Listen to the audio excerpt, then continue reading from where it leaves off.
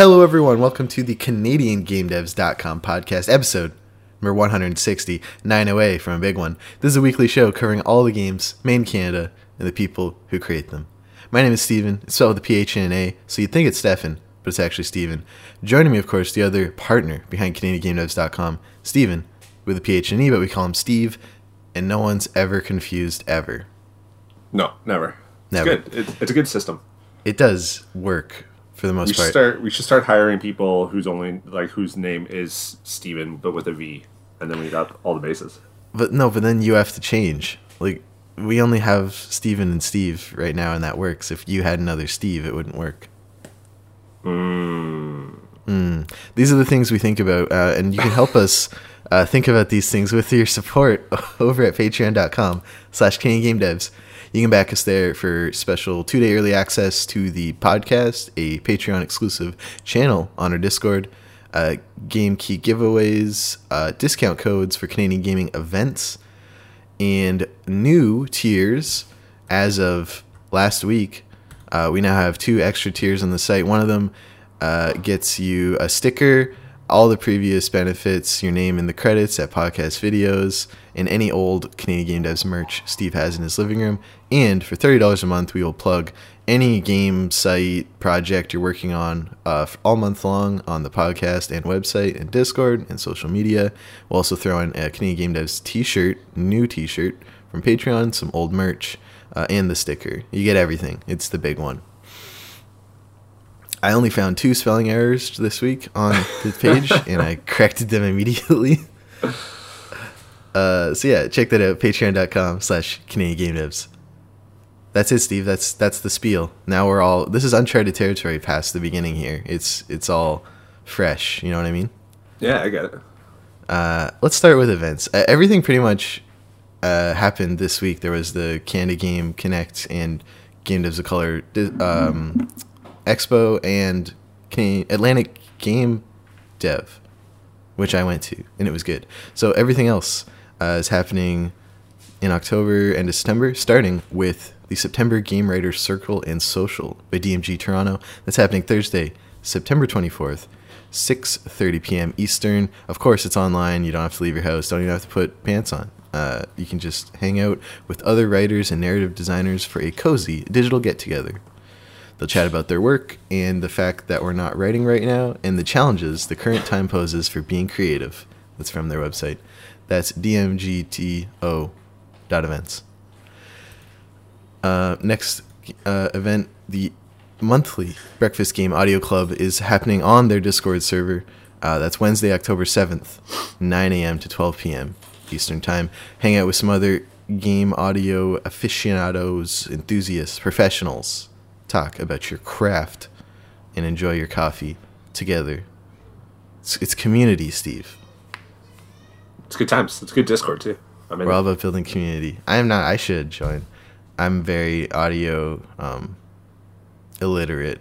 Oh, people. Same. I one of the guys who really runs that Discord is Jake Budno, friend of the site, and he made the jingle. Made the jingle. I forget if it was the intro or the outro.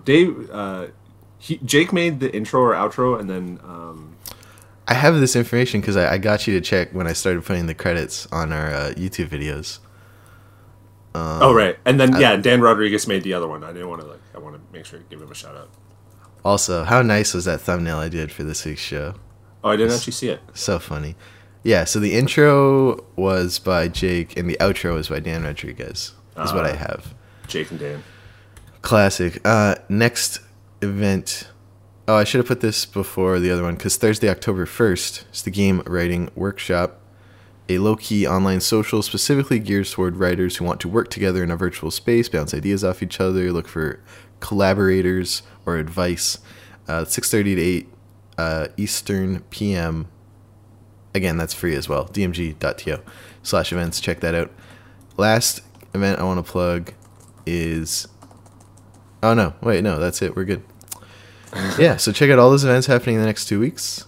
Lots for writers and audio designers. But as Steve mentioned, even if you're not versed in either of those, go hang out for the good time. Learn. You know? Yeah, exactly. While we're kind of promoting DMG too, like they did reach out to us. I think we mentioned it. The Damage Labs. The Damage Labs thing. So applications for that. Okay, so anyways, let me just kind of DMG's nonprofit organization recently announced our new accelerated program called Damage Lab Studios Startup Program, and we would love your help in promoting. We're doing that. This is a free program open to marginalized creators interested in starting their own game/media studios. Participants will explore ethical labor frameworks, alternative financing, and structures that center cooperation. We also have a wonderful team of mentors and coaches who will be supporting our participants through 24 weeks of program. So applications are open until September 30th, which is my birthday. And then the program will run October 26th to April 20th of next year. So you can go to damagelabs.ca. I posted a bunch in the Discord and on Twitter and stuff like that. You can also follow them on DMG Toronto or Damage Labs. And they're good people over there at DMG. So they want to help. Yeah, exactly. So if you want some assistance in starting up your studio and you're a POC, then I would or just a marginalized creator, different gender identities or oh true, yes, my bad. Yeah, you're right. Yeah. Right. Then you should definitely check out Damage Labs at Damage Labs on Twitter. I wonder what do you have their website handy? Is it in it's just damagelabs.ca. Oh, that's so easy. They got a good one. Ooh, yeah, they did get that domain. That's nice. This is a good website actually. Hey, man. Ooh. Oh, I haven't checked it actually. Are we gonna do a live impression like the Steam page? Well, I'm just looking at the Mentor Studios, so they have Cappy, and then a few and Co-op. Shout out to Co-op Mini.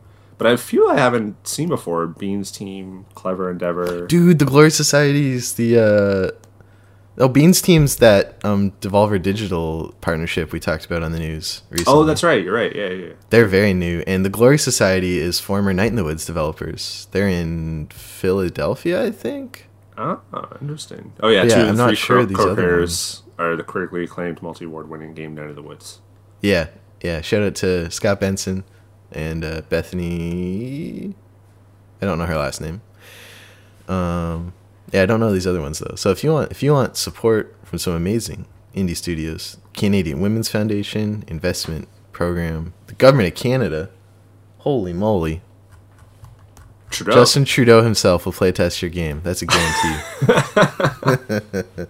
Let's move on to some jobs, Steve. I got several to plug. Lots of Ontario jobs at the moment, so apologies if you're outside, but a few of these may be open to remote work.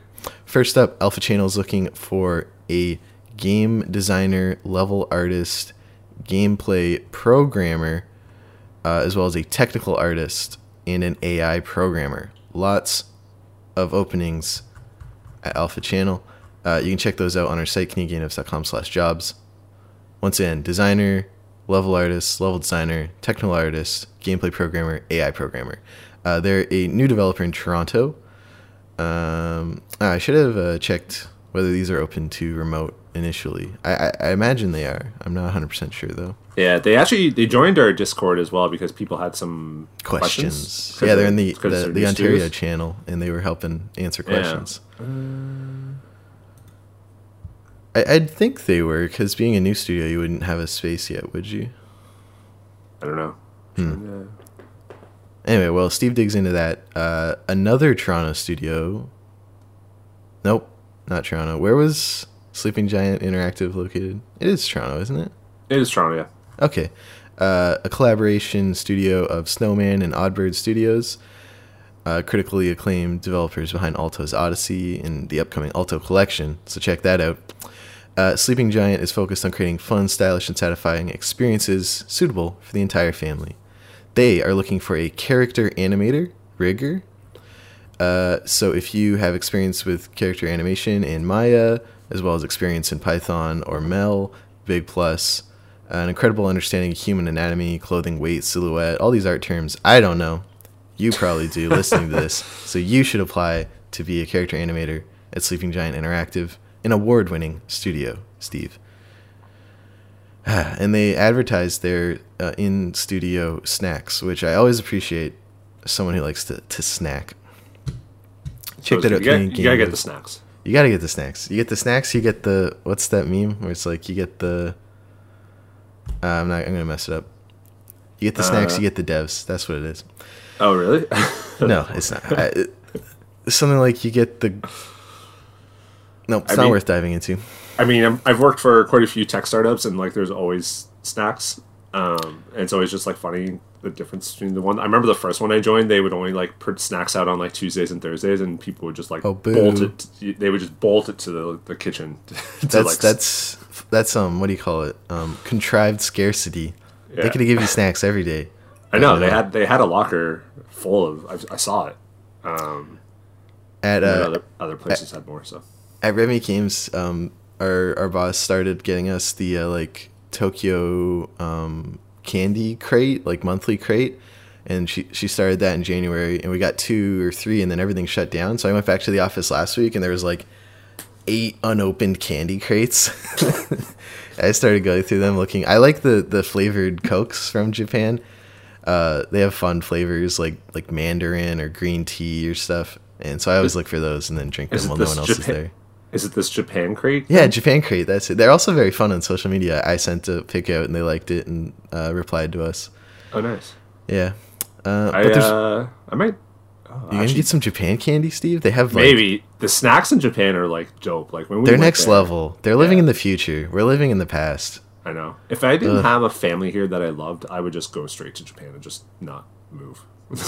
I mean, so in the ideal situation, you would take your family with you, right? Well, I meant like family who wouldn't move, like my mom and stuff. Oh, I see. I see. One more job to plug. Of course, big friend of the show and now patron, so full disclosure, Canuck Play, looking for several roles at their Peterborough studio. They're looking for a full-time senior Unity game developer, a full-time Unity game developer, a full-time character animator, and full-time 3D modeler of static objects. If any of these sound like good fits for you and you're familiar with Unity, C#, some experience shipping console games, as Doug Flea's Maximum Football is a PS4, PS5, Xbox One, Xbox Series SX title, very exciting, you should apply. Again, check out all those jobs at CanadianGameDevs.com/jobs. And if you want to advertise your job on the site, contact at CanadianGameDevs.com.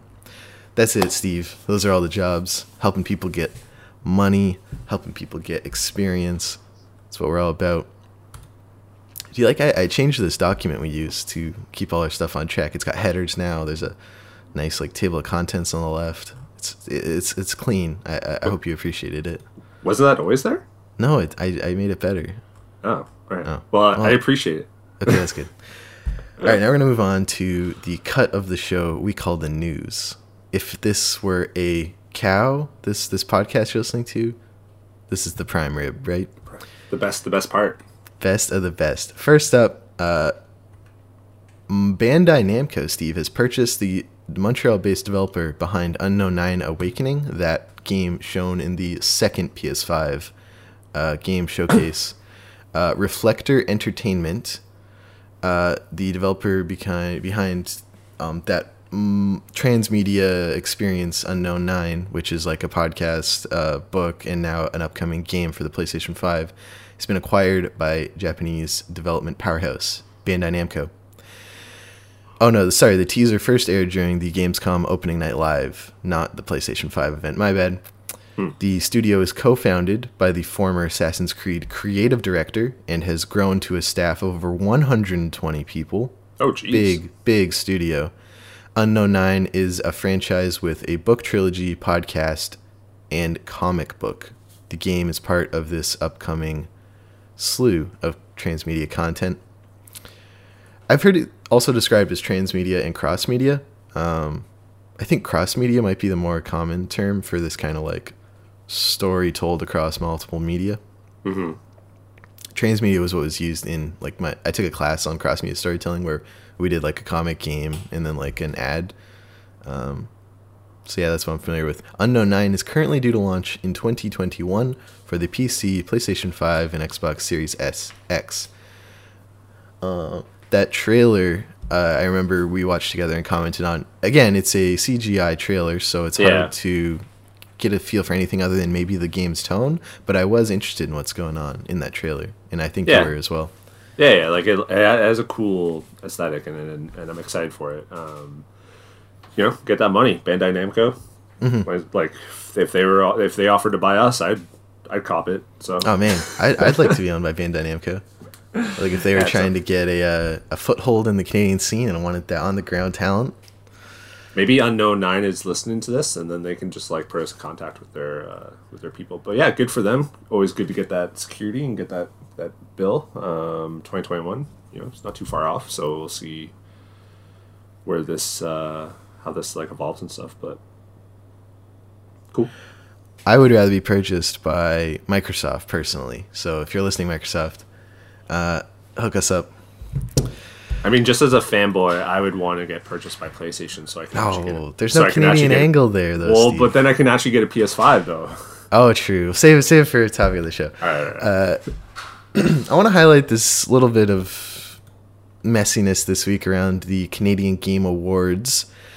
They had a tough week, Steve. Shout out to Carl over at the Canadian Game Awards for dealing with a lot of stuff. First, they were impersonated. They're at C Game Awards on Twitter, but another account, C Game Awards 1, they always had a 1, Steve, sprouted up and started just posting a whole bunch of nonsense, following people, and so Carl had to go DM everyone and like, this is fake, can you please report them, I'm trying to get them off and trying to get this one verified. So first there was that. Then they announced all of their nominees and decided to nominate Montreal's Ubisoft office for Studio of the Year, at which point collectively everyone following them was like, what about all of the sexual assault allegations and messiness and just general bad PR happening for them this year? And then Ubisoft Montreal said in a statement, quote, "We learned yesterday, September 17th, that Ubisoft Montreal was nominated as Studio of the Year at the Canadian Game Awards. We are grateful that the incredible talent of our teams is recognized and celebrated, but in actual circumstances, we cannot accept this nomination. Thank you for understanding." So, good call on their part. They didn't need this, and I would argue don't deserve this in lieu of all the mismanagement and alleged abuse that happened on their watch. Mm-hmm. So they had the PR fallout of that. And then the actual awards were held on Thursday of last week on September 18th on Twitch. And once again, Steve, I think the biggest crime of the year, Grindstone snubbed at another award show. 3 strikes, you're out. No, I'm just kidding. Well, do you want me to go through the winners here? Yeah, you could go through them quick. And I would also point out some of these talent winning aren't Canadian. So I want to see the criteria for these categories because I contend them. Canadian Game Awards, I contend you. By the way, I should mention one of the hosts that did the awards is Steve, who's a friend of mine and friend of the site, and so I'm just putting that out there. Best art directions, Dauntless, which I agree with. Dauntless has a great art style. Best game design, Canes of Hyrule. I know people really like that. Best soundtrack is Outward. Best performance is Leslie L. Miller for Lou in Far Cry New Dawn. Mm-hmm. Best narrative is MechWarrior 5. I have no idea what the story of MechWarrior 5 is. I also didn't know there was a story in MechWarriors, so now I'm intrigued. Best audio design for Far Cry New Dawn. Esports player, it's Twits. Esports host, I don't think they're Roberto. Canadian. How do you spell Twits? It's Twits, Twist, and then ZZ. Okay, I found them. Esports host is Marissa Roberto. Esports org Toronto Defiant. That's the Overwatch people, aren't they? Or, yeah, that's their Overwatch League team. Esports event Get On My Level, which I don't even know.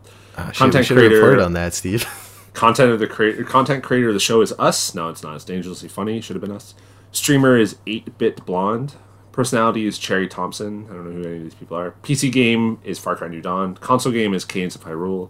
Mobile handheld game is Pixelings. Mm-hmm. Indie game of the year is indie game and game of the year is Canes of Hyrule, and studio of the year is Clay Entertainment. Okay, so aside from Grindstone being snubbed, and I think a couple of those nominated aren't Canadian, but maybe they're just making content about Canadian games. Overall, I kind of agree with the winners. How about you? I mean, I haven't Cadence Hyrule kind of cleaned up, and I haven't played Cadence Hyrule or the one it's based off of or whatever. Mm-hmm. I think it's on my wish. I think I have it on my wish list or whatever, but I just never copped it. Mm-hmm. It has a demo actually. I'll download the demo and give it a shot. Always demos. Bring back demos. I love demos. Hashtag bring back demos. So yeah, I mean it's fine. I haven't played It's funny, I haven't played some of these, like even like Pixelins. I wasn't crazy on Far Cry New Dawn. Like, I don't know. I was kind of, I don't know. It was meh. Mm-hmm. Oh, Pixelins is called PewDiePie's Pixelins. Yeah, that was developed in Quebec. Oh, it's based off of PewDiePie? Yeah, he has a couple branded games right now. Oh, I don't even know that. In Outward, best score soundtrack, and MechWarrior with the best narrative. I kind of just want to play these because I don't think I've played it other than Far Cry New Dawn and Dauntless. I haven't played a single game on this list. So, and a lot of the esports people I don't know. So yeah, me neither. But Dauntless does have a good art direction. So shout out. I think they. Who are the? I think they do. It's pretty. It's got that almost Fortnite simple-ish style, but it sets itself apart enough. And the monsters are freaking great. Oh wait, did I say best game design? Because that had a nomination, but Cadence of Hyrule, didn't that win? Oh, okay, maybe. Yeah, you said that. So anyway, that all happened this week. In case you missed it, if you want to follow them, the official account you should know is @CGameAwards. @CGameAwards. Don't follow any other account because apparently people are trying to mess with them. Not sure why. Next bit of news this week, Steve. Patron and a friend of the show, Benjamin Rivers, has announced that Home Postmortem Edition will drop on Nintendo Switch October 8th. Nice. Perfect release for this because, of course, Halloween at the end of October. People need that spookiness. People need to not go outside, too. You need to stay home, and you need to play Home on your Nintendo Switch. The new postmortem mode is an interactive developer diary that you can access while you play. I love when games do this. Gone Home did this, and you could actually like queue up specific like director's commentary of certain areas you're playing as you walk through them, and this seems to be similar to that. Amazing, good work, Ben, and we are excited to check out Home Postmortem Edition, Nintendo Switch, October 8th. What do you think, Steve? That's awesome. That wasn't the only one though, because he's also bringing. He said the tweet starts with announcement 2 of 3. So yeah, alone with you, Deep Space Edition blasts off on double Nintendo scoop, Switch. double news. Yeah, so he's bringing both his earlier games to Nintendo Switch. Makes sense. I mean, they're both great games. If I had to pick one, I would pick Home. I think Home's actually one of my favorite ones. He actually has a tweet too where it's like 2020 surprises, and he has 4 little boxes and worse than death and worse than death. Actually, this might just be okay. Never mind. Ignore. But Home is awesome. I would highly recommend playing Home. I'm actually going to cop this again on Switch for sure because it's also like at least on phones and on Vita and stuff. It was only like $5. So that's nice. Very cheap. That's criminal. I want AAAs to come down, and I want indies to go up. Just make every game 60 flat. I don't care. But that's an unpopular opinion. I mean, I think I'm fine with like different prices, depending on what you're getting. But sometimes it is just like sometimes I feel like games just go more expensive so that then they can they have more room for sales. Yeah, and the launch discounts a big thing now too, and pre-order discounts are a big thing on like Steam and Switch and even PS4. Man, I miss the summer of play that PlayStation did. It was like 5 or 6 indies, and you got like a 25% pre-order bonus for each one. Because that was great. That was like Guacamelee 2, Swapper. Trying to think of there's some other really good gems that were included in that. And it wasn't like if you did like 4 or 5, you also got like a credit or something like that. Yeah, if you did 4 back, they gave you $10 code or something. I remember getting that because I was like, well, I wasn't going to get this 4th one, but I might as well now. Well, now Sony doesn't give a shit because they're going to charge us more money. So $90 Canadian for Demon's Souls Remastered. Are you kidding me? Oh. I mean, I'll get it, but are you kidding me? It's rough. Are you kidding me with this shit? Anyway, enough of that. Speaking of free updates to games, Steve, Klei, it's pronounced like play, Vancouver-based indie developer, has released a new update for Don't Starve Together for PC, PS4, and Xbox One, including a new character, Wigfrid, kind of giving me Brave vibes. The poofy orange hair fighter of the Disney Pixar animated universe. No, it's not Pixar. It's just Disney. Wigfrid coming to Don't Starve Together, September 24th, along with loads of other tweaks, balances, updates. I love studios that support their games long term with free updates. If you get a hit, why not? You know, you got the fans, you retain them, you build up that goodwill. I'm a big fan of building up goodwill, and Clay has a lot of goodwill built up with me. Did you play Don't Starve together? It's what it is. It's like the Don't Starve, but with friends. Yeah, I didn't. Don't Starve it falls into the roguelike of you don't keep like, anything except for characters. You unlock. Yeah, exactly. So I played it because I think it was like a PlayStation Plus game back. It was. That's where I played it too. Yeah. So I played it back in the day, and I didn't jive with it. I really like for these roguelike games. I really need some sort of like the roguelite RPG progression thing. Like I had a friend who was begging me to pick up Splunky 2.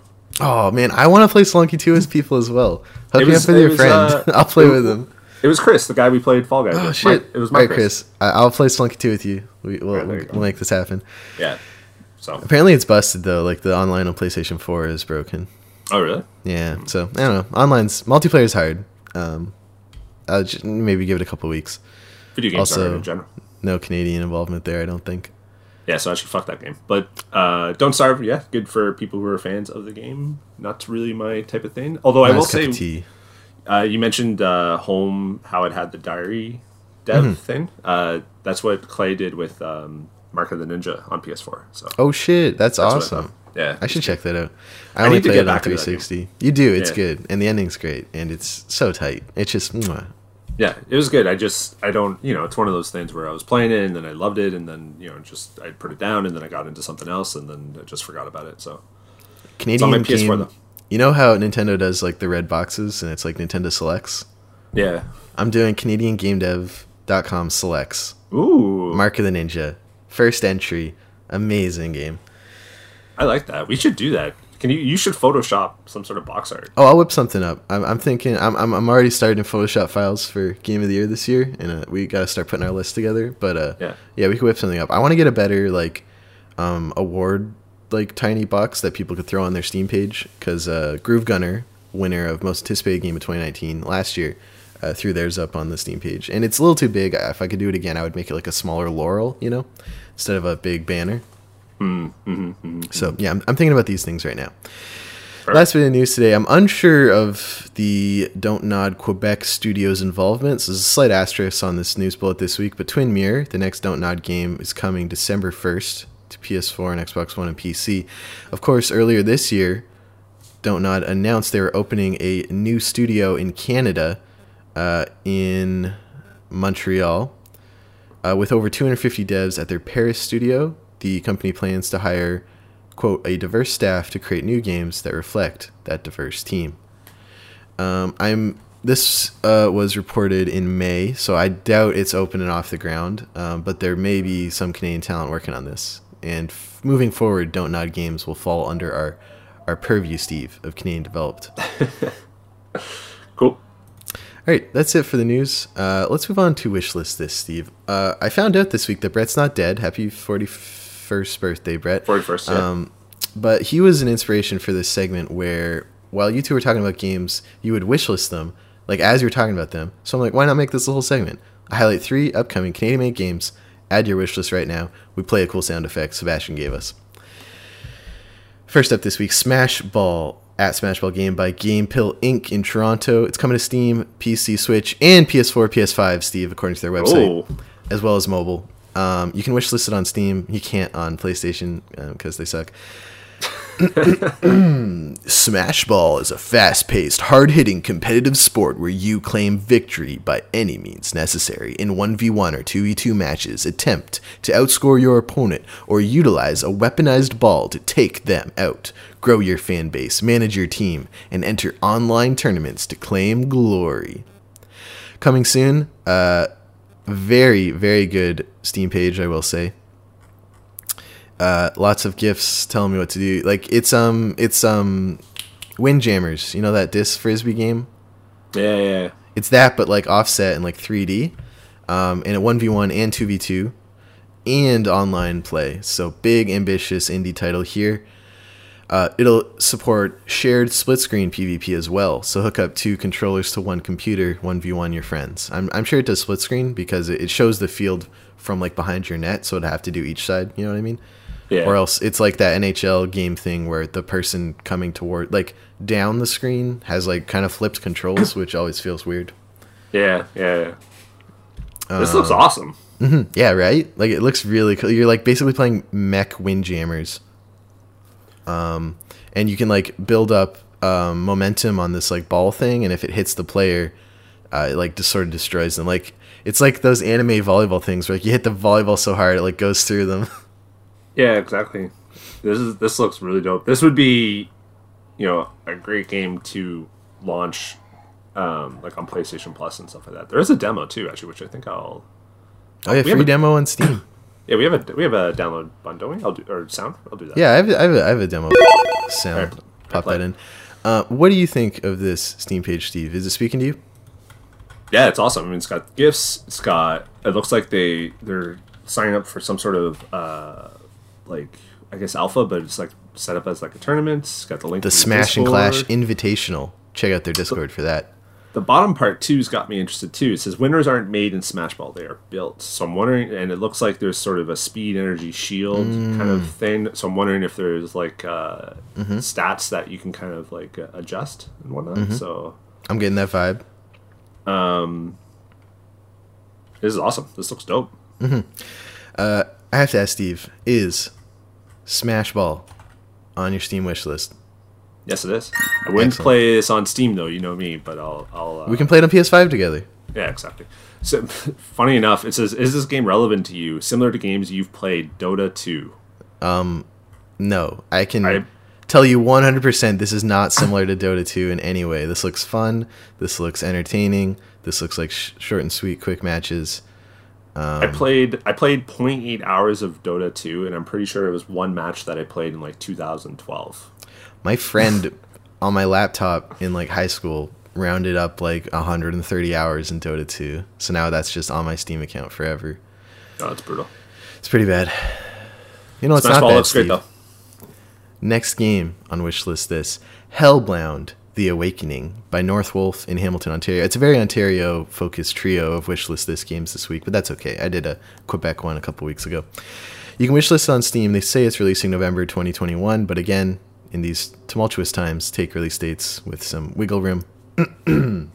Hellbound: The Awakening is a dark, fantasy, Souls-like 2D game that will take you on a challenging journey from a small, mysterious village to the depths of hell itself. Wow, with a pitch like that. No gifts in the Steam description. That's okay. Trailer looks good, though. I'm getting lots of Adobe Effect like title cards here. It looks like it's pitching itself as a 2D Souls-like. Lots of rolling, parrying, attacking. You got abilities. You got HP, like a mana, I think. And I think... Oh, it's got like the Zelda sword thing where like if you're at full health and you do the sword, like a sword spirit like goes out and does damage ahead of you. Oh, is that why? I saw that. I was like, that looks really cool. Is that why? It's because he's full health? I'm not sure if that's why it is, but that's what it looks like. These monsters are scary. This witch queen early on, like crawling towards you, like it looks like her head's down with the black hair coming out like the Ring Girl, but there's a big mouth on the back of her head. Don't like that. What do you think, Steve? Looks pretty cool. Yeah, you're not fans of the Souls game, are you? I'm not like huge fan. Like I haven't really played a 2D like Souls game. I played Bloodborne and Dark Souls, and that's pretty much like the Bloodborne's the best one. Bloodborne is really great, and I'm excited to play Demon Souls on PS4 or PS5. So this intrigues me. I think the art can use a little bit more oomph, But I mean, it's still a ways away. Like we're over a year from the planned release. So I think maybe it'll come to PS5. Ooh, that'd be sick, actually. But it looks cool. 16 plus levels across 4 unique worlds, 8 horrifying bosses, a large number of unique enemies, upgradable tarot cards. I think those are your like abilities. Yeah. A mesmerizing and emotional soundtrack. At the start of each game, you will receive a tarot card reading that will alter a specific game run and your abilities. Oh, so is this a roguelike? I think this might have, at the start of each new game, oh, maybe it's like a really short Souls-like, and so each game you get a new combo of abilities. Yeah, so at the beginning of the game, you get a tarot card reading, and that dictates your abilities for that run. That's an interesting premise, too. Ooh, a popular user-defined tag is nudity, so hook it up. Well, I mean, from this trailer, there's that witch queen not wearing any clothes. There you go. I have to ask Steve, is Hellbound: The Awakening on your Steam wish list? Yes, it is. Excellent. Last game today on wish list this. From London, Ontario-based Tactic Studios, Clair de Lune, releasing spring 2021. Quote, Clair de Lune is a story-driven puzzle-adventure game set in a grounded science fiction universe. Oh, I didn't include the Steam link. I'm sorry, Steve. I betrayed you. No, it's okay. I found it. Because I always like to do this as the listener, so I want to find it. So Clair de Lune. Search it. Yeah. Clair de Lune, no gifts on the Steam page. It's fine. You got time. It looks like kind of like a first-person 3D platformer. The trailer starts with you're on the space station sitting on this sort of table from like the Millennium Falcon, almost like across from someone else. But apologies for my cat. He's very excited. Your cat's going nuts. That breakfast has just arrived, and he is very excited because he thinks it's for him, but it never is, and he's always let down. But Clair de Lune looks like very pretty. I'm guessing Unreal Engine. You know when you see a game and you get that vibe? I'm guessing Unreal Engine. I like. Have you got to you get? It looks like you get a gun that makes like platforms and stuff. Ooh, that's oh shit! I'm seeing that right now. Looking at it. Oh, very nice. Very nice. That's there's you make bridges and platforms. That's really cool. That is neat. Oh no, the spider got you. Oh no. Well, this spaceship. I like how we're at the very exact same spot. Like somehow we ended up the exact same point in this video. I like it. I'm actually a little. I think like the animation and the graphics like look really really good. This is astounding especially for an indie game like this. This is very impressive. Exactly, Tactic Studio. What else have they done? I feel like. Well, on Steam, you can just click their thing, and it looks like they did Immortal Empire in 2016. 2015, and then a whole bunch of DLC packs, so it must have done well. It's a free-to-play strategy RPG. And other than that, I think those are their only games. Immortal Empire 2015, which must have bankrolled them, to Clair de Lune, coming up spring 2021. That's soon. That's months away, Steve. Where did the year go? Oh my god, that's crazy. I have to ask Steve, is Clair de Lune by Tactic Studios on your Steam wish list? Yes, it is. Excellent. And any other last minute thoughts about the Steam page? No, I'm sorry. I went off it to go to Immortal Empire to just take a look. But does it have gifts? Do we? In Clair de Lune? No, unfortunately not. I think you need to get some gifts in there to show some of the cool puzzling things you're going to do, like building bridges and stuff. Because when I saw that, I was like, "Ooh, that looks neat." Like, I'm getting like the Portal vibes from it. I was literally just gonna say, it felt like Portal platforming puzzling to me, but not in a lab setting, more like in an alien hostile planet setting. You know, like there's this really cool one where he makes a bridge, and then the thing to push this like block that's hanging to smash a window to get in, and I'm like, that's some good shit. So it's some good shit. That's like I'm also with you on the Portal vibes. Yeah, so cool. Clair de Lune. Check it out. On my wish list. It's on Steam. That's it for wish list this. Now, Steve, let's move on to Discord discussion. I have two things that got a lot of traction this week in the Discord. First up, I think kind of leads into the second one, so we'll start with, of course, the PS5 stuff. This week, this Thursday. Was that this? Oh my god. It's like Wednesday or Thursday? Yeah, I think it was Wednesday. The PlayStation 5 big final, tell us what it is and when we can buy it, stream happened. It was about a little under an hour. A couple new games announced, as well as the price, Steve. And Xbox coming in $100 under this time around, opposed to last time. Let's well, pull up, the most expensive part is the same price, isn't it? Like the Xbox Series X and the disc version of PS5 is the same price. Okay, I'm still not so in US dollars, the discless Series X or Series S is $279.99 and the Series X is $399.99, correct? I don't know, actually. Let's just Someone needs to put a chart with all this together. Why don't you do it? You were making the charts for the launch games. It's true. I was making charts yesterday. Oh yeah, so I think they're both 500 USD for the better ones. I'm also not sure how I feel about making the disc ones so cheap because obviously if you're in a tough financial situation and you want to play some games, you'll go for the discless version, but then you don't have any ownership over your games. And for a lot of, I would say poorer or not as, well off families, being able to trade in for the next game is a sustainable way to play new games. And this is setting up for a new generation of players to not have that option, which will push them to buy, I hope, smaller, cheaper games digitally.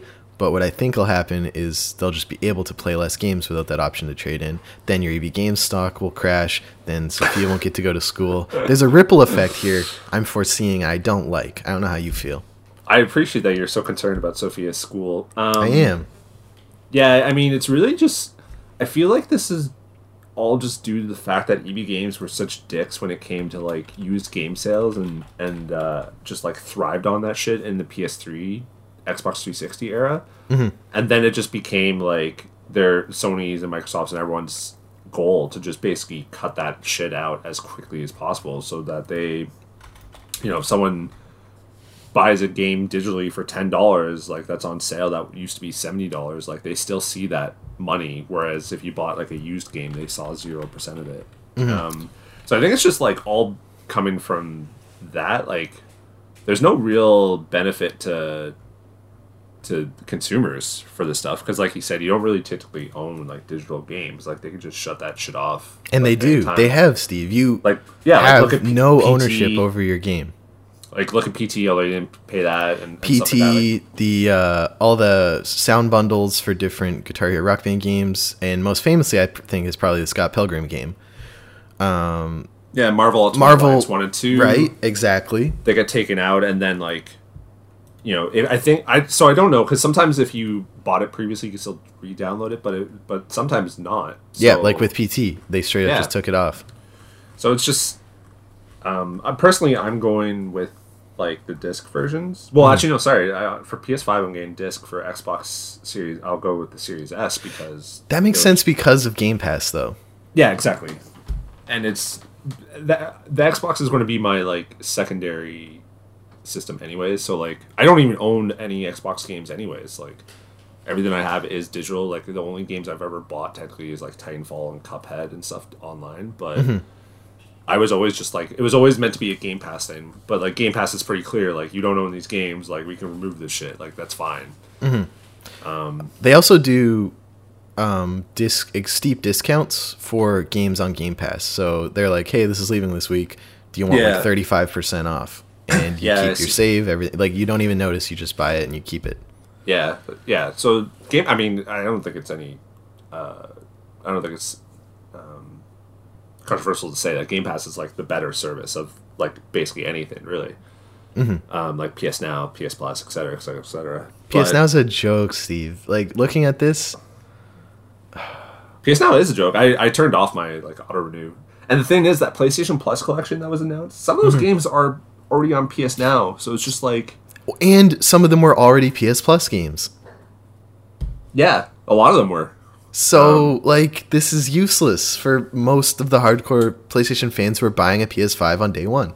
Yeah, but I mean, it's also for the people who buy to bring them over, right? So if you're an Xbox guy or PC guy, then you can just get a PS5. You get the PlayStation Plus collection.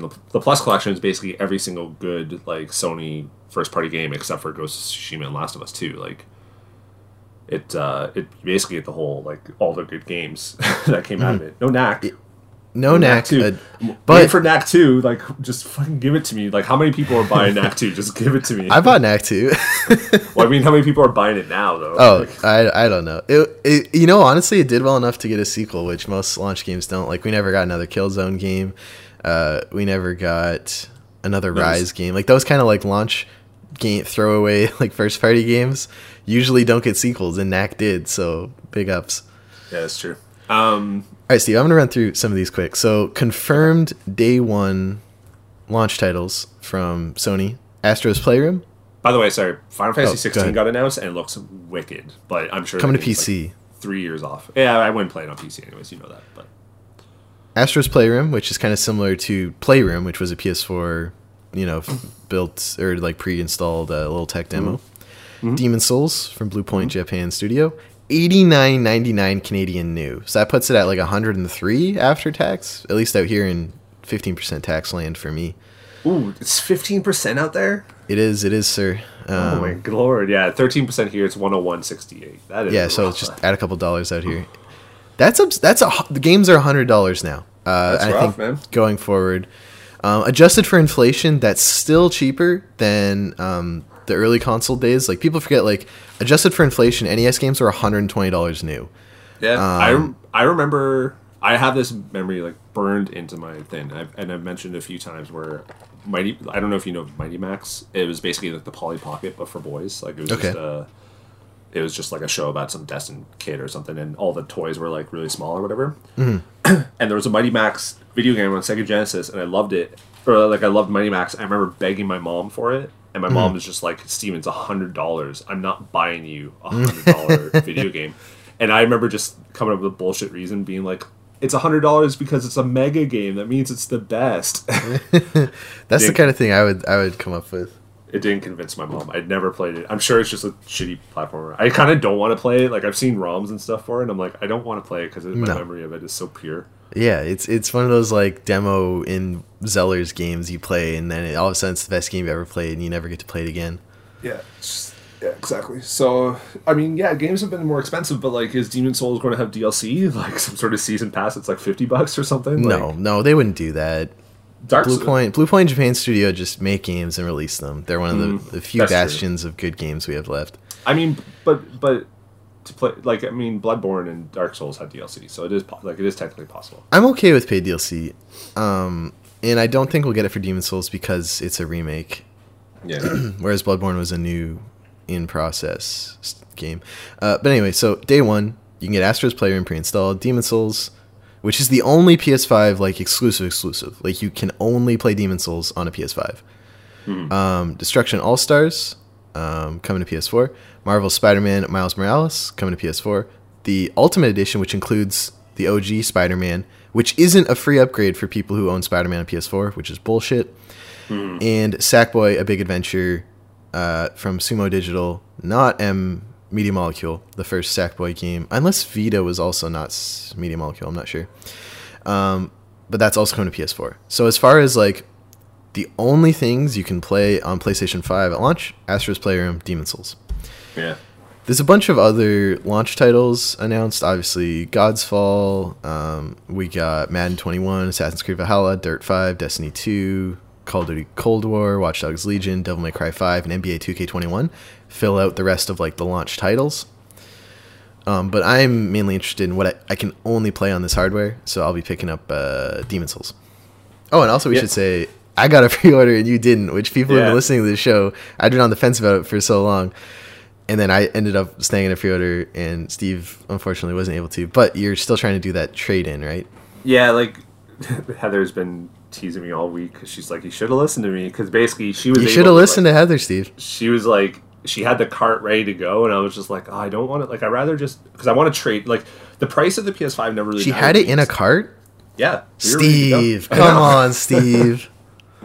The price of the PS5 never really mattered that much to me because I was always intending to trade my PS4 in and the games like a couple days before and just whatever, because like that's what I did for the Wii U to Switch, and like I traded Wii U and like 10 Switch or Wii U games for like a Switch and like 4 games. Like it's like I'd rather just do that. So I was just like, oh, I don't want to pre-order it because then I don't want to like I don't want to spend $800 on this thing. And then I was just like, I was thinking back to the SNES Classic, because I remember when that was going up for pre-order, online was sold out and people were complaining. And then I just like walked into EB Games. I was like, hey, can I get one? And they're like, yep. And I was like, okay. So I thought it would just be that. And then Heather went in the next day and they're sold out. She called like all the different EB Games, and the whole experience is just kind of like numb to me, where I'm like, whatever. Like, if I get one at launch, cool. If not, I'll get one in the first like couple of weeks or so. Like, I'm not really stressing too hard about it. But my GameStop stock it's more than doubled. Excellent. Thank you. Despite announcing they were closing 100 stores in the US. Yeah, that's fine. I mean, they got like 55,000 stores worldwide, so that's fine. But right, Steve, other announcements from the stream: Devil May Cry 5 Special Edition. Everyone, I'm on a Discord for like the game design program I went to at Laurier. Everyone's losing their shit about this one. Apparently, there's exclusive like character or something, and this one is only PS5 as well. This edition. Well, I mean, the game came out on PS4 and Xbox One like 2 years ago, so. But this edition with the new content is allegedly PS5 exclusive. I see. Yeah, I haven't picked it up yet. I think it was on Game Pass. It was, I think. Yeah. And I like Devil May Cry back in the day, but I haven't played it since 3, which was a PS2 game. So maybe it might be one of those games I play like when it goes on sale or something. Final Fantasy 16 opened the stream. People losing their mind. I don't like Final Fantasy, Steve. You like Final Fantasy though.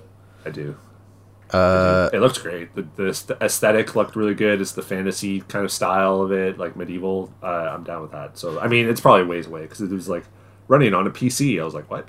Have you seen that? This one's also coming to PC at the end. They said PS5 exclusive console. And so I assume that'll be like a year and then it'll come to Series X or whatever. Probably, yeah. Have you seen that meme format where it's like this old grandma with a walker and someone's like helping them, and like the text over the grandma is like, there'll be this one day, and then the person's like, okay grandma, sure it will. My friend shared one of those. It was like the Final Fantasy game will star a woman again one day. It's like, okay grandma, let's get you to bed. And she was a little bummed. It's another guy. After the last one had 4 guys, and the one before that had a couple guys, and it's just I like that format. 13 had lightning, right? Yeah, 13 started lightning, but then before that, 12, 10, big sausage 9, fest. 8, 7, 6. 6 was kind of like a girl mostly, so it was like 6 and 13. That's about it. I don't have any real affiliation to Final Fantasy, other than Cloud and Smash Bros. It's probably the most I've played any Final Fantasy character. That's fair. Five Nights at Freddy's Security Breach, Steve. This is really interesting. So the creator of Five Nights at Freddy's, obviously that game blew up, did really well. A modding community started spreading up around the game, and they were making these really great projects that actually had a lot of potential. So the developer and creator of Five Nights at Freddy's started reaching out to them like, hey, this mod looks great, this project looks great. Let's like make it official, so I don't have to like DMCA take down this project. Let's sign you and make a studio, and we'll actually get this game out as an official Five Nights at Freddy games. And I think this is the first one of those. Oh wow, that's cool. And yeah, so there's coming out a bunch of new projects around this, but I think if I remember correctly, this is the first one of that. I also found it really funny. Everyone was thinking this was Silent Hill at the start because of like the tiled hallway, creepy woman's voice over top. And my timeline for like the first 30 seconds of the trailer was like Silent Hill, Silent Hill, Silent Hill, and it was like no. Then you saw like the teddy bear run down. You're like damn it. Did you ever play any of the original Five Nights at Freddy's games? There's like 5 or 6 now. Yeah, I played one of them on like some of my friend's phone or whatever, and it's it's fine, but I'm not. The kids love it. Yeah, I've seen a lot of streams and stuff for it of people like Let's Plays. Cool. I probably would never play this though. The show closed out with God of War. Just actually they didn't even say a title. We heard Kratos' voice over top of a blowing in snow logo. What is it? The Omega logo. Yeah. And then it said "Stop Ragnarok 2021." Or prepare for Ragnarok or something. And spoilers for the end of God of War 1. It was 2 or 3 years ago. At the very end, you get back to the house, and it begins to snow really fast outside, and they sort of step out and push out, and then it sort of pans around to like a glowing Thor's hammer, and then cuts to black. So something's happening. Yeah, 2021 too. People were kind of shocked at that because it's only been 2 years since the last one, or just over 2 years. But people are also kind of thinking that maybe it's sort of like a Miles Morales or Lost Legacy sort of thing, where it's not like a full blown thing. But I mean, they didn't tell us, so it's all speculation at this point. That's also that'll be because God of War came out in April of 2018, so that'll be 2, 3, almost 3 or 4 years. Which once the base is set and they developed all new tech for God of War 2018, once that base is established, a sequel is a quicker turnaround. So I could see it being a full blown sequel. That's true. They also didn't really do any DLC for God of War like they did for Uncharted with all the multiplayer shit and Spider-Man. So there is that. Like, they could have just jumped straight into like the sequel. So I mean, they didn't say anything, so we'll just have to wait and see. They also could just say 2021 to get people hyped up, knowing full well that they'll push it to 2022. So who knows? I'm excited though. God of War was awesome. So, and the other announcement that kind of leads into our second Discord discussion this week: Hogwarts Legacy from Warner Bros. Games. This is a new kind of like mini open world action RPG. Make a character at Hogwarts, pick a house, and go through the Hogwarts experience. Of course, Steve, releasing any project tied to the Harry Potter license in 2020 raises some questions. Questions about whether famous transphobic garbage can J.K. Rowling will be directly profiting from this project. The only reporting I could find on this directly is Ash Parrish, a reporter at Kotaku. Quote, when I asked if Rowling would receive any royalties, Warner Brothers declined to answer, referring me to a statement made in June that essentially said nothing. Which, obviously J.K. Rowling is going to make money off this. She will directly profit from the success of this game. And the Discord had some thoughts. Just make the main character a trans character and put them in Slytherin just to fuck with Rowling. I'm also down for that. But the take I liked the most, kind of agreed with, was Sarah Zedig at HMS No Fun on Twitter. My Harry Potter hot take is that it sucks, and I guarantee you plenty of people who made the game agree. Like, sometimes a job is just a job, you get paid for it, and then you do something else. That's what media production is for most people. And that's essentially where I'm at too. I'm like, everyone who worked on this game, just watching J.K. Rowling publicly undress herself and humiliate herself for years now, are probably really bummed that they're working on a Harry Potter game. Mm-hmm.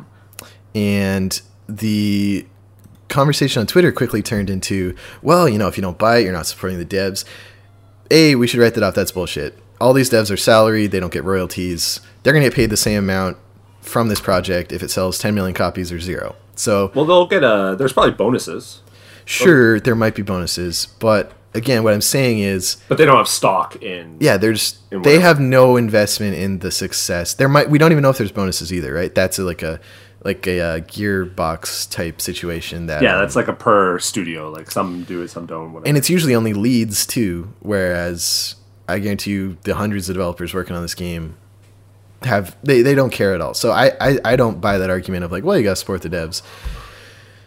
And yeah, I think there's so many AAA games coming out that aren't directly tied to profiteering transphobic artists that personally I don't think could in good conscience buy this game. And I know Heather has an opinion about this too. You were sharing with me. Yeah, like she's a huge Harry Potter fan, because I guess people around her age, like 30, like when Harry Potter first came out, it was like that was her age. She was like the same age as Harry Potter, so she was a huge Harry Potter fan. And I told her about this like game a while ago and whatnot. And then when this came up, she was just like the name has like such a pit in our stomachs now to support. Like, she was just like, no, I don't want to play this. I don't want to support it. Blah blah blah. And I was just like, well, what if we can get it used? Yeah, that's another thing too. So you can totally it. buy these games used. And she was just like, no, I don't. Like, I just don't want it. And I can see that, because that's how I feel about Ubisoft lately, where it's just like, I just don't want anything to do with like that studio. You feel yucky games. Even just playing it. Yeah, exactly. And it sucks that like it is different those two situations, but because it is just like it's like I mean they've said too. I think J.K. Rowling hasn't really had that much like input in this game, but it's more of like the royalties and stuff, right? Like she will be profiting. She's already like insanely rich, more richer than anyone should really be. She's a billionaire, and she's a fucking terrible person. So. Yeah, I mean it'd be hilarious if you could pick like a trans person. This will have, I think, some sort of character creator. So if there's any way to explore, different gender identities or expressions, and in a way that would, I don't know, because at that point it's like statistically there's at least a dozen or two maybe trans people involved in the entire creation of this game, from development, production, marketing, release. Like there's trans numbers. Authorship, I think, in a way, of this game. And so that it's a case by case thing for me. And in this case, and I think in our Discord people are kind of be like, yeah, I don't really feel good about giving J.K. Rowling indirectly any money, so I won't. And yeah, that's your onus as a player. Yeah.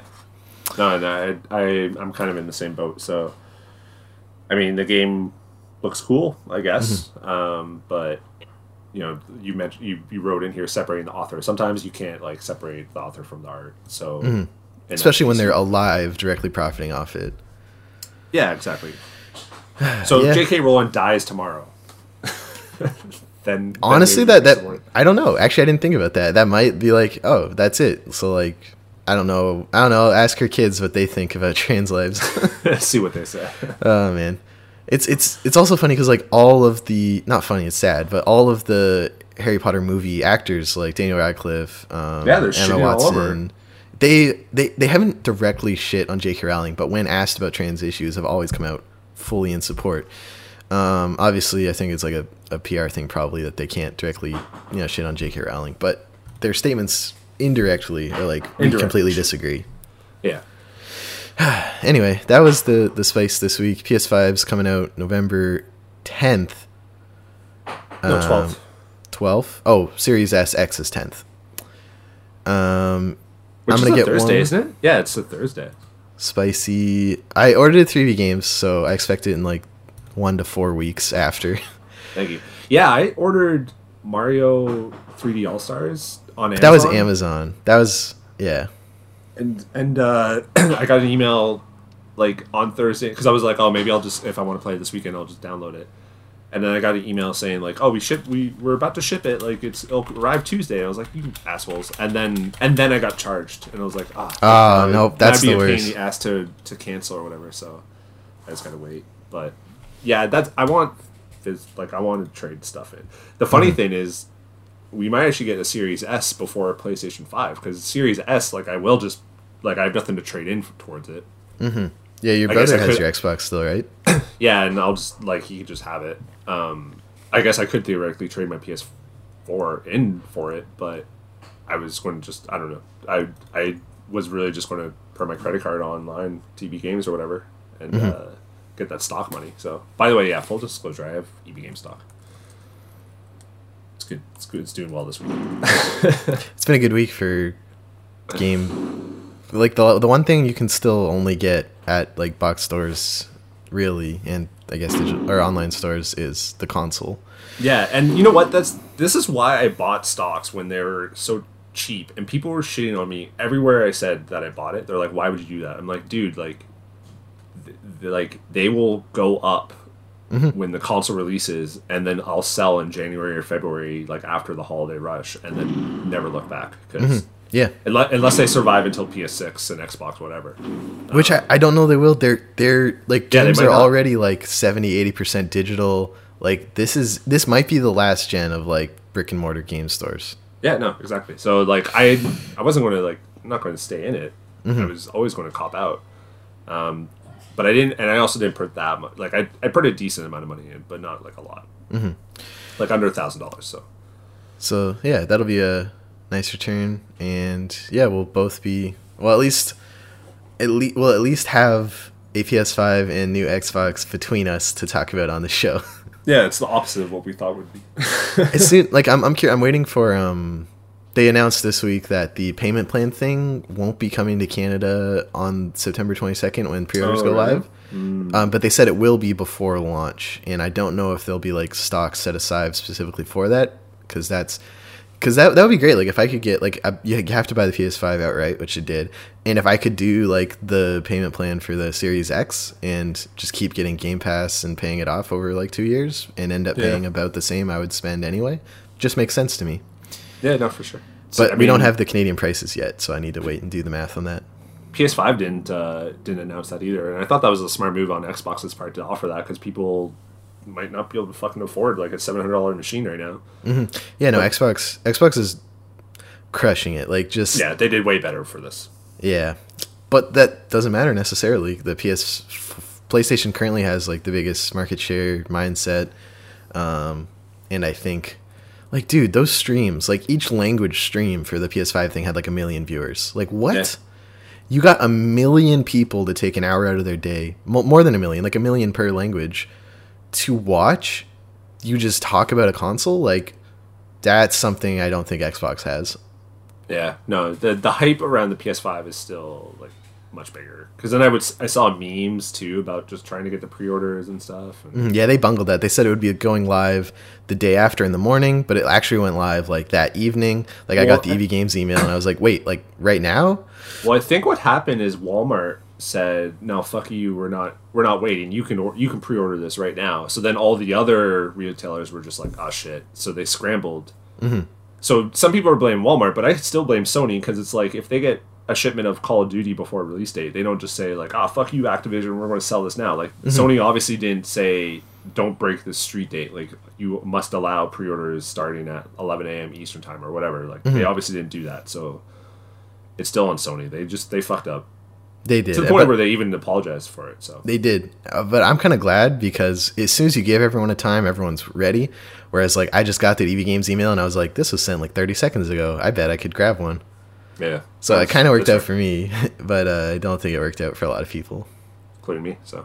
Womp womp. Let's close out the show with what we've been playing, Steve. We tried to stream Dead by Daylight crossplay with PS4 and PC, and like it doesn't work. And I was talking to my group of friends who I played with before, and they said that's a common thing when you're playing crossplay, unfortunately. Because if the Hunter drops, the game is just canceled and it just automatically cuts to you escaped. But it happened to us like 5 games in a row. Yeah, it was not a positive viewing, and now I got like 1% trophies just sitting feels bad, Steve. That game also just has like 1,000 DLC things. It's kind of like it's definitely overkill. So I didn't have the most positive view of it, but I want to play more. But I also like the 4v1 thing. I don't like as much when you can't like attack and stuff. Like I like the Resident Evil Resistance more, because you were fighting and stuff. Whereas Dead by Daylight and Friday the 13th, you're just like running away. So I'm like, it's not really, wasn't really my thing. But I'm determined to play more of it, just because you gave me like 2 trophies of it. So that was an unfortunate experience, but I still like, that was like the worst experience I've had Dead by Daylight. Like the day after, I had the best experience of playing with 3 other friends on PC as the survivors and coordinating, talking, and the game forces you to learn how to call out way better, because there's no compass, there's no usernames above your teammates. You really have to like look at the character they're playing as, look at landmarks in the map, and like really communicate, which I liked a lot, which actually felt kind of like that like horror movie vibe. So yeah, that was our stream this week. I've been playing the Fall Guys remix update. Brilliant. I wish more games did this. They essentially like added slight variations to every, or what are they, maps or levels, I guess. Yeah. So like they'll flip which way like the ball chain things are going, or they'll add different propeller things. And they added Big Yeetus. Steve, have you seen Big Yeetus yet? Yeah, I haven't been able to launch. Like I jump in front of it, but I kind of missed the timing, so I haven't been able to like get shot across the map or anything. I landed a really good Big Yeetus on the teeter totter level, or the seesaw level. Oh, nice. That like I was in like 8th. And like I saw a bunch of people ahead of me, and I'm like, okay, I'm gonna do it. I like timed it, run, jump, and it launched me, like put me right ahead of them on the last teeter totter, and then I jumped and got first. And I was like, that's what that's meant for. It felt really good. What level are you? 30, halfway to 31. Oh man, 39 to 40 is a grind. Oh my god, I haven't got a win in like a week or two.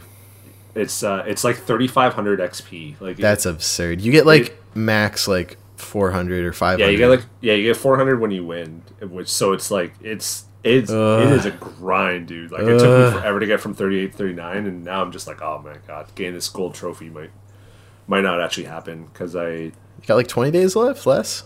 15 or so. Because I bet they're gonna do at the Game Awards this year. Like season 2 is live now. Go go go. Season 3 probably. Or it'll be season 2. Oh right, because season 2 will start like October. Yeah, season 2 is in like 2 weeks. Huh. According to the thing, so. Allegedly. Yeah, we'll see. So yeah, we've both been playing Fall Guys. What do you think of the remix update? I like it. Yeah, it's cool. It's just like it's fun because like the levels, were starting to get a little stale. Like especially kind of the earlier ones that you see just way more often. But it's nice to just have a little bit of difference. Like they're still kind of the same structure, but you just get like a little bit newness. And so when you see it the first time, you're like, oh shit, I didn't know about this. Like I lost the ending one that's a race to the top of the crown. Mountain, the crown mountain one. Yeah, I lost one because there was extra like hammer that I didn't know about. So at the end there. Yeah, I got smoked by it. And I was like, oh, I didn't even know that was like there or whatever because it's going in the opposite direction. And I lost, and I was like, okay, but that's cool. Like there's new shit, so it's good. I also have been playing the internet phenomenon Blazeball. Been betting, maximizing. Shout out to the Mexico City Wild Wings. They won this season. Did a great job. They've reclaimed their honor because last season they were in the mild division, and so they complained that, and actually they sued the commissioner for defamation because they're the Wild Wings. Why would they be in the mild league? And the commissioner actually changed their name to Wexico City Mild Wings. And that lawsuit was caught up in court. But once they won, they were reclaimed as the Mexico City Wild Wings, and good for them. This is all fake, right? Like, are there real Steve, people Blazeball behind these is teams? very, very real, Steve. It is one of the best games I've ever played. It's been getting me through this year. And shout out to the Philly Pies, Pie or Die. They're my OG since season 1. It's for those of you who don't know, that didn't make any sense. Blazeball is this sort of online fake baseball league with a bunch of fake player names that are kind of jokes and fake team names. Every season of play is a week, so games are every hour for like 5 days, and then the playoffs are on the weekends. You pick a team, you bet, you buy peanuts, you crack the peanuts to help your team. You buy votes and choose a decree for the next season. So this last season, it was the 14th most idolized player will go to your team, I think, or come back or something. But that player had died because if there's a solar eclipse, then the umpire incinerates the batter. And so there was a dead player who was the most idolized player.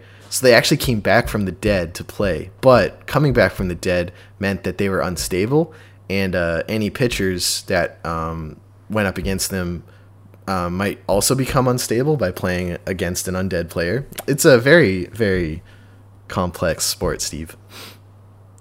Yeah, sounds like it. That's Blazeball. It's just Blazeball.com. It's a lot of fun. I recommend people jump into it. I don't imagine it's a very accessible game at this point going into like season 7 because there's been like a month and a half of lore and world building, and all these characters have like unique backstories the community's made for them and stuff. It's kind of like it's one of those ones that kind of had to be there from the start and follow it along, I think, to get the designed experience, but I still recommend people check it out. Steve, you played more Avengers, correct? I had. I beat the like campaign, which was cool. I actually had a pretty cool like last mission. Like you basically take turns like playing as each Avenger, which I thought was neat. And I'm starting to just kind of do the end game stuff and playing with my buddy, and it's just like still a lot of fun. Like it's super buggy. They obviously launched it early because they had a big patch like this week where they fixed 1,000 things, and I was like, oh my! I was like, bro, you just released this game. There's no way you fix this shit. Like 1,000 different things in like 2 weeks. So they obviously just like had to release it. So I think if you're kind of on the fence it still has some issues, and I don't think I think it'd still be justified to like wait a little bit. But I'm still having a lot of fun with it. Apparently, the very end game stuff people are complaining about because the hardest missions have to be played solo to get like the best gear, and people are like, "What the fuck?" But I'm so far away from that because after you beat the campaign, you kind of get like individual missions. So like, I beat not Spider-Man. I beat Hulks last night and Thor's and stuff like that. So they have like kind of smaller little campaigns just towards them. And I think that's how they'll introduce the new heroes. Like they'll each have their own sort of smaller, like 3 or 4 missions. Certainly starting to see the repetitiveness, like the levels are starting to look the same and stuff like that. But it's still like it's just a lot of fun. Like it's really chaotic, like just shit exploding everywhere, and it's just like cool. Like it does seem like there's a lot of like impact that's going. So I'm still having a lot of fun, and I am like bouncing between characters, which I didn't think I would do because usually I just kind of like to focus on one character. But I am like kind of bouncing back and forth between people, like as I just like complete challenge missions and stuff like that, and just finishing their missions. They all play a little bit differently and stuff, and some are funner than others. And you know, the shittiest thing still continues to be just Nolan North being Iron Man. Like, it's just the most annoying thing. But yeah, I'm still having a lot of fun. It's just a buggy, glitchy mess, but you know, it's not as bad as Fallout 76 though. So I mean. And you're a Fallout 76 super fan, so that has a lot of weight coming from you. Because everyone likes to shit on Fallout 76, but you actually played it, so you know. I played like almost I'm pretty sure I played about 150 hours of Fallout 76, maybe more. That's absurd. And didn't really have that many major issues, but I did have a lot of issues. But yeah, Avengers, I like it. I think it'll really benefit from the jump to PS5, you know, with just and like a few months of like bug fixes and stuff like that. And I'm really interested to see how this game evolves in the next like 2 years, like how many heroes they kind of add and things like that. Like there's a decent amount of content in the game. A lot of it is repetitive, but it's got a really good foundation, I think, and they just got to like tinker with it and stuff. It was clearly like rushed to be out before like the big like before PS5 and all that stuff. Like I could have seen it, like if they pushed it to January, February, like I think they would have got some better, you know, goodwill out of players, but it's still like a good game. And then you could have launched on PS5 and Xbox Series X and got that release window bump that games get when people are desperate for new content. Yeah. Oh, we saw more Resident Evil 8 too in the PlayStation. Oh yeah, it looks spooky. Chris is having a bad time. Yeah, Chris seems to be a douchebag right now. So yeah, so I don't know. It's like that Fast and Furious 8 thing where like he's the bad guy this time. Oh, who's the bad guy in Fast and Furious 8? Isn't it Vin Diesel? And everyone's like, dude, you were family, and then he's like the bad guy. Oh really? I don't know. I watched one back when it was out when I was in high school, and then like 6 or 7 in the theater, and I was so confused at how they how it transitioned to this kind of movie. I was like, this is just about Vin Diesel stealing like DVD players. No, Steve, it's about family. I guess. That's it for what we've been playing, and episode number 160 of the CanadianGameDevs.com podcast. I want to thank you so much for listening. If you want to help us keep the site running, covering the Canadian Game Dev scene, you can support us at patreon.com/CanadianGameDevs. Backing us will get you early access to the show, a special channel on our Discord, game giveaways, discount codes for Canadian gaming events. And if you back us higher than $1 a month, we will put your name at the credits of the podcast, both in audio and video form. So a huge shout out to Aaron McLeod, Canuck Play, who's David Winter, E. Beer, Elizabeth Avery, Hanel, Jean Leggett, loved your talk at Canadian Game Devs, at Game Dev Atlantic, Jeff Shepstone, Jeffrey Canham, Kai Hutchins, M5 Games, Nicholas A. Zorko, Nav from the Academy of Games, Pixelnuts_Alex, Sean Hayden, and Stacey H. If you listen on Apple Podcasts, please drop us a review. We'd really appreciate it. If you're not on Apple Podcasts, you can send any feedback about the show to contact@CanadianGameDevs.com and share it with someone who you think might enjoy it. Thanks for joining me, Steve, on this blessed day of your daughter's baptism, taking the time out of your day. No problem. Hey, I wanted your opinion on something. Okay. So I'm on the JapanCrate.com, which is not a sponsor, but do I want the candy one for $35 or do I want the noodle one for $30? I would go noodle because I'm not a big fan of gummy candy. I mainly just like chocolate or like chips and stuff. So I would totally go for noodles. Yeah, that's what I'm thinking too. But I wish I could get like some candy. You know what I mean? Like a mix and match box. Yeah, like it says 8 to 10 noodles. I wish I could be like 6 noodles and then like however much candy that would equate to. So anyways. I have 3 kids and no money. Why can't I have no kids and 3 money? Exactly. Yeah, I would go noodle because it is mostly like just chewy or sugar candy, whereas I kind of like chocolate. But That's a good point. Yeah. That's a good point. Heather likes noodles too, so I think I'll do this. there you go, win-win. Gift to Heather. Gift to Heather. Thank you so much for joining me this week, Steve. Where can people find you on the internet if they wish to do so? Stephen O'Crane on Twitter and Instagram and stuff, where I just kind of tweet about. Actually, I'm not How tweeting about old he basketball. is, how old he was when he played old games. Oh my god, I hate you. Someone up to me though. Like they did This Is Where I Grew Up, and it's like all Atari games. So Oh wow, yeah. yeah. There's always someone older than you. There's always a bigger fish, you know. It's true. And but yeah, Canada Game Devs is where I want you to go. Don't worry about my personal shit. It's just my daughter and basketball thoughts. And how old he is. You can find us on Twitter at Canada Game Devs, and you can find Steve and I's handle in the description on that profile. Also check out our site, CanadianGameDevs.com, and our Discord, which is now over 1,000 members, new since last show. So we are now officially a community in the eyes of Discord. We're working on getting emojis. We've got some new features, and yeah, come join us, talk about things, have the Discord discussion before we have it on the show. That's it. Episode 160 in the books. Thanks for listening. Have a great week. Bye.